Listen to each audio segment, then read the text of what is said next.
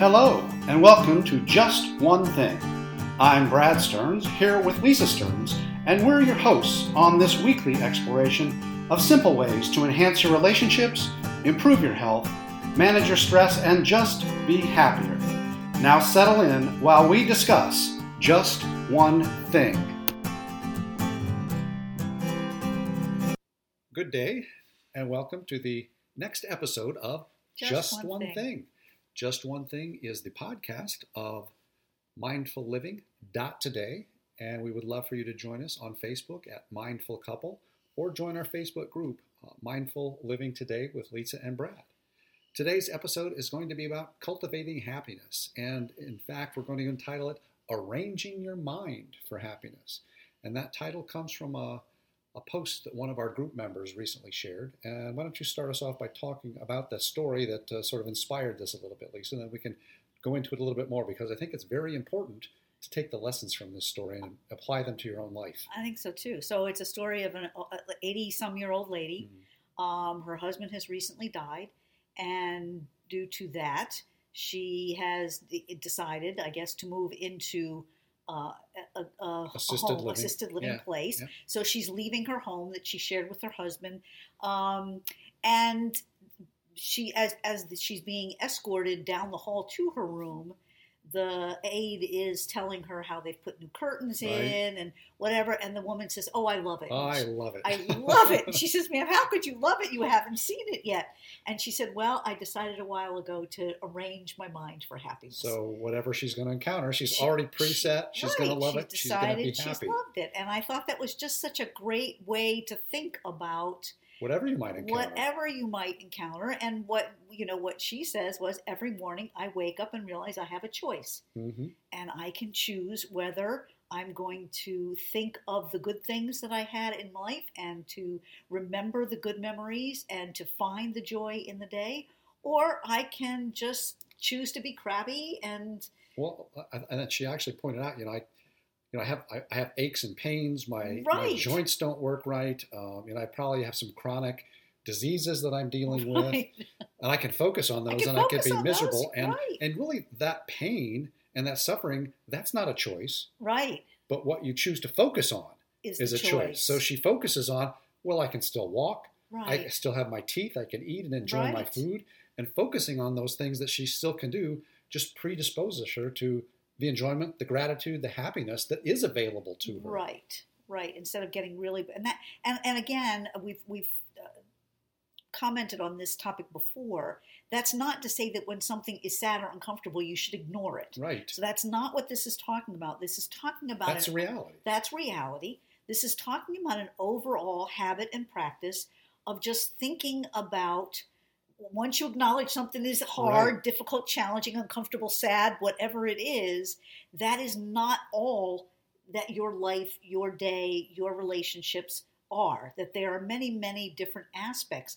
I remember recently talking to someone about pain, and I think this is the perfect topic to interject here, and it's one thing that we learned through the mindfulness-based stress reduction training is, and it's used a lot for people who are suffering chronic pain.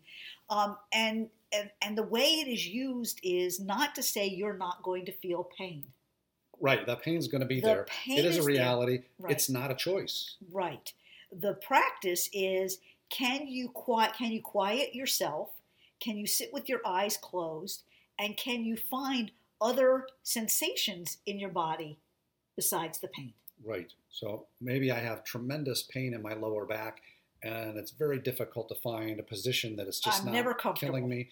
But if I can find it now, how does my foot feel? Right. Oh, my foot feels fine. My foot is fine. Yeah. Right. My jaw, I can chew. It's great. Right. My eyes, my sight is great. I can really see clearly. And just by doing that, it creates that space to allow you to actually forget about the pain for 1 second even. Yeah, and the pain may not go away, but you can shift your focus from time to time. You have a different relationship with it. And it's the overall mindset that let me find the things that are good. Right. Because there's always going to be something, unless you're in the middle of a war zone and you're under constant bombardment and everybody around you is dying, which happens for some, but for very few, particularly in our society. Especially here in the United States. Yeah. So, yes, there are things, and especially right now with everything that's going on in our country, yes, there are a lot of things that make every day feel sometimes like it's just sad and hard and overwhelming. And your brain has evolved to find the scary things Right. and focus on the scary things because it's a survival thing. Like, oh my gosh, this is dangerous here. I got to keep away from it. Right. And it will naturally go that way, and it will dig itself It will deeper and find more deeper and to more protect things. you. Right. So you actually have to have the intent. You have to arrange your mind Right. for happiness, and you have to repeat it. You have to practice it. I like the story. I've heard it referred to as the red car phenomenon. And if it goes like this, if you buy a red car, Right. all of a sudden you notice, my God, there are so many Everybody red else cars has on a the red road. car, Everybody right. has a red car, whereas before you didn't notice it. Right. And it's the practice of noticing Yes. what it is that is good in the world, what it is that you are grateful for, Right. what it is, even in the midst of pain, what part of my body, what part of my existence is not experiencing the pain. Right. And spend more and more time focusing on that. Yes. Not that it's going to, all the bad things will go away, but if you practice on focusing on the good things, the things you're grateful for, the things that you love and appreciate, your brain is going to be trained to more and more notice those things. Right. And less focus on the things that are dangerous, scary, uncomfortable, painful. Right. And I know for myself, when I was making this transition between I have very high standards and I'm very picky. And so it was always easy for me to find the thing that I didn't like about whatever we did. Right. I got in the habit of just when I was going to anything new. So let's say we were taking a trip. Right. And we were in the parking lot getting ready to pull into the motel or the hotel, whatever it is. And I would just say to myself, what are the first three things I could find that make me feel good or happy? Okay. So that way it kind of short-circuited that thing where I'm automatically looking because you can for easily, what I don't like. Like sometimes when we travel, we don't stay in the best places. Right, and you can easily walk in and say, Oh this my room gosh, smells right, musty, and right. there's like brown stuff on the floor. Well, God, I wouldn't stay there. Let's not go to that maybe extreme. there's a little whiff of like mildew Let's or something. not go there. But there could be crowds. But there for could be a fantastic view. Right. And that's what I choose to focus on. Or I'm on. happy that I'm with you. Or I'm happy that we actually got to travel. Yes. Or I'm happy that we had just stopped and I had guess delicious I picked the worst You things. went really to a bad place there, dear. Jeez. So I might not like there's just crowds there, for example. Right. Okay. Or there might be, it might be a little noisier than I would like it. Well, okay, that's the pain in my back. Sure. Basically, that's the equivalent of pain in my back. But what are the things that I do like? Well, the rest of the room is clean. Or, Right. Well, I like that you mentioned crowds because I dislike crowds intently. Right. And if I'm forced to be in a crowd, well, what can I do to just, instead of feeling claustrophobic, penned in, and looking at all these people that I don't like, right. Well, what can I do? Well, I can see somebody really enjoying talking to their family. I can see the happy expression on their face, and I can appreciate that. Right. I can perhaps strike up a conversation with somebody rather than just feeling miserable about being hemmed in. I can say, "Man, it's really crowded, isn't it? Where do you come from? Right. What made you come here today?" And those kinds of things, just exchanging information, naturally makes you feel. It rearranges your mind. Happier. Yes, absolutely. Yes. So there are things that you can do. Not to say that everything can be magically happy. We're not trying to make everything beautiful or falsely. But you can arrange your mind for happiness, and you can practice the techniques that will make you happier and appreciate and be more grateful all the time, and see the little miracles that are around all the time. Right.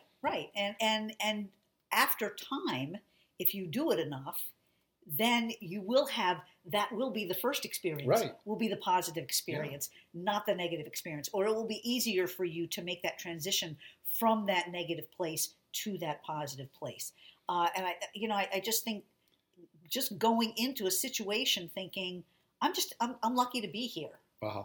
And that doesn't mean, for example, the traveling, the motel, the busy restaurant, the crowd, that doesn't mean you ignore all those things, Right. But it gives you a calmer demeanor. I'm appreciating the good things. And now I can ask for, this room's a little off odor. Can you find us a different room? Right. Could we have another? Rather than being like outraged, like, damn it, move me to the next. Your whole demeanor and your interaction with people and the situation is going to be much calmer. You'll have more distance from it. You'll appreciate the good things and be able to achieve what you're looking for, I think, a little more easily. Right. And go about those more challenging things in a kinder, more positive way that makes it easier for everybody else to interact with you at the same time.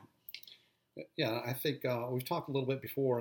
It goes back to the red car phenomenon, right, and the training of yourself. You have this structure in your brain, or a phenomenon in your brain called the reticular activating system. Right.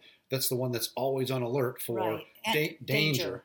Yep. It's sort of your default system, and that's what with time you can train that to say, oh, this is good, this is good, this is good, I'm safe, this is pretty, all those kinds of things. Right. But you got to practice it, because then naturally that reticular activating system, that default system, is going to be ruminating. It's going to be finding things you did wrong. It's going to be finding things that are dangerous or challenging. Other people did wrong, right? Right. So. And the older you get, to me, the more that becomes almost hypersensitive. Oh, absolutely. If you don't monitor that, you have to have the intent that I want to arrange my mind for happiness. I want to enhance and maximize the happiness that I can experience, and you have to do something about it. It's not going to happen automatically. Right. It's not going to happen because you win the lottery. It's not going to happen because all of a sudden I retire and I don't have to go to work. Right. You're still going to default to whatever level of happiness or misery you sort of built your brain to look at.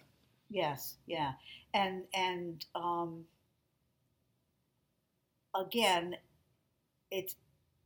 we're not talking about creating this false sense of everything. It's not rose-colored glasses. No, and it's not Pollyanna. Right, exactly. There's nothing. This is very authentic. Yeah, and it's not, and it's science-based. Yes. But to me, the feelings are authentic. Yeah. So you're not trying to make something that's nasty. Oh no. Good. Right. You are finding the things that are good in the situation. Right. And so it's not not being contrived. I still can walk out of a restaurant. Well, right. Things are bad. I can still send my food back. I can still not stay in a motel if there's too many things wrong with it. Right. Yeah. So I think it sometimes when people hear this, they can think, oh well, that just sounds ridiculous, or that person just, everything about it is so unrealistic.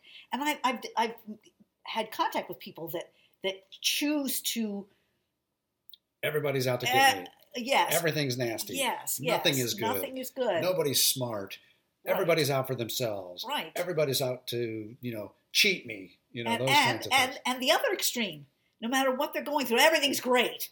But everything, the way they describe it is not really everything's great. That's false optimism. Yeah. Right. Or you're trying, or you think you're supposed to be happy or optimistic, when in reality, you're suffering pain.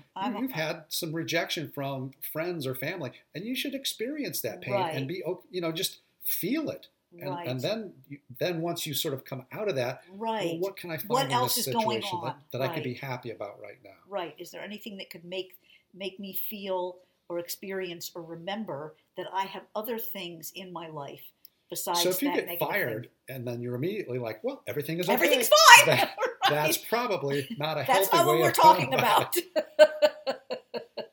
But after a couple of days of genuinely feeling the loss, the remorse, the confusion, the fear, what would happen, now I can start to think about, well, what are the opportunities that are available to me? Right. What are the things that I can still enjoy today? Right. And if you've trained your brain to do that, you can come out of that trough much more easily. Yes. And realistically and pragmatically and find something that's going to make you continually happy. Right, with really some very positive energy behind it. Yeah, absolutely. So this is kind of a tough thing to do for a lot of people, and it requires intent, it requires practice, it requires diligence. That might sound overwhelming, but I think it's really, really worth it if you want to have a happier life. Mindset. How would you start? What would be the just one thing to get going? I think it is, first of all, recognizing, are you always finding the glass half empty? Mm-hmm. Okay. Are you finding the ugliness first? Mm-hmm. And if that seems to be, if you find yourself always unhappy everywhere you go, that they're not doing what they're supposed to be doing, it doesn't look right, doesn't feel right, doesn't smell right, doesn't taste right, whatever. The awareness to me is the first piece, is recognizing that you're choosing to live in that place. You've created and that. If in most of your day-to-day encounters, you find most people to be crabby, difficult, mean, and nasty, that's you. You, right. Because I'll tell you, most people are not crabby, mean, and nasty. Most people are helpful. Kind. Most people are kind, and they're looking to do a kind deed. Right. And that's your approach to them that's causing that. And that's your way of looking at what's going on in the world if you think everybody is like that. Right. And so to me, the first is, are you operating from that place of finding the negative and finding the unhappiness. And if you are, then prepare yourself before you change or go to a new situation or go into a restaurant or anywhere that you know you're prone to that behavior. Prepare yourself, like I said, with, okay, before I do anything, let me locate 3 things that are I like. And those initial exercises, they may feel false. They may feel fake. Right. But it's the practice that makes it genuine in time. It feels really contrived. And on top of that, I would say, for example, let's just say I'm going to a restaurant. I know I'm very picky about restaurant food, mm-hmm. but somebody wants to take me out as a treat. So I'm like, oh, great. I got to go out to a restaurant. I hate eating out. So before I even walk in the door, I'm going to say, okay, let me think of 3 things I can find, 1 thing that I can find that's positive about this whole experience. Okay, then I'll get into the restaurant and immediately something will happen. I won't get seated quickly enough. I'll be seated under the air conditioner, whatever it is. As soon as you feel that need to once again say, well, see, I knew this was going to be crabby, you go back to what 1 thing or 2 things can I find in this moment that I can feel happy about. That is rearranging your mind for happiness. That's to me the 1 thing. Exactly. It sounds like a long 1 thing, but it really is the 1 thing. To me, it just starts with the recognition that you can be happier with the choice to be happier. Yeah. Okay. Absolutely. And this is probably one of the most important messages that we try to bring consistently. I think so. With that, this has been Just One Thing.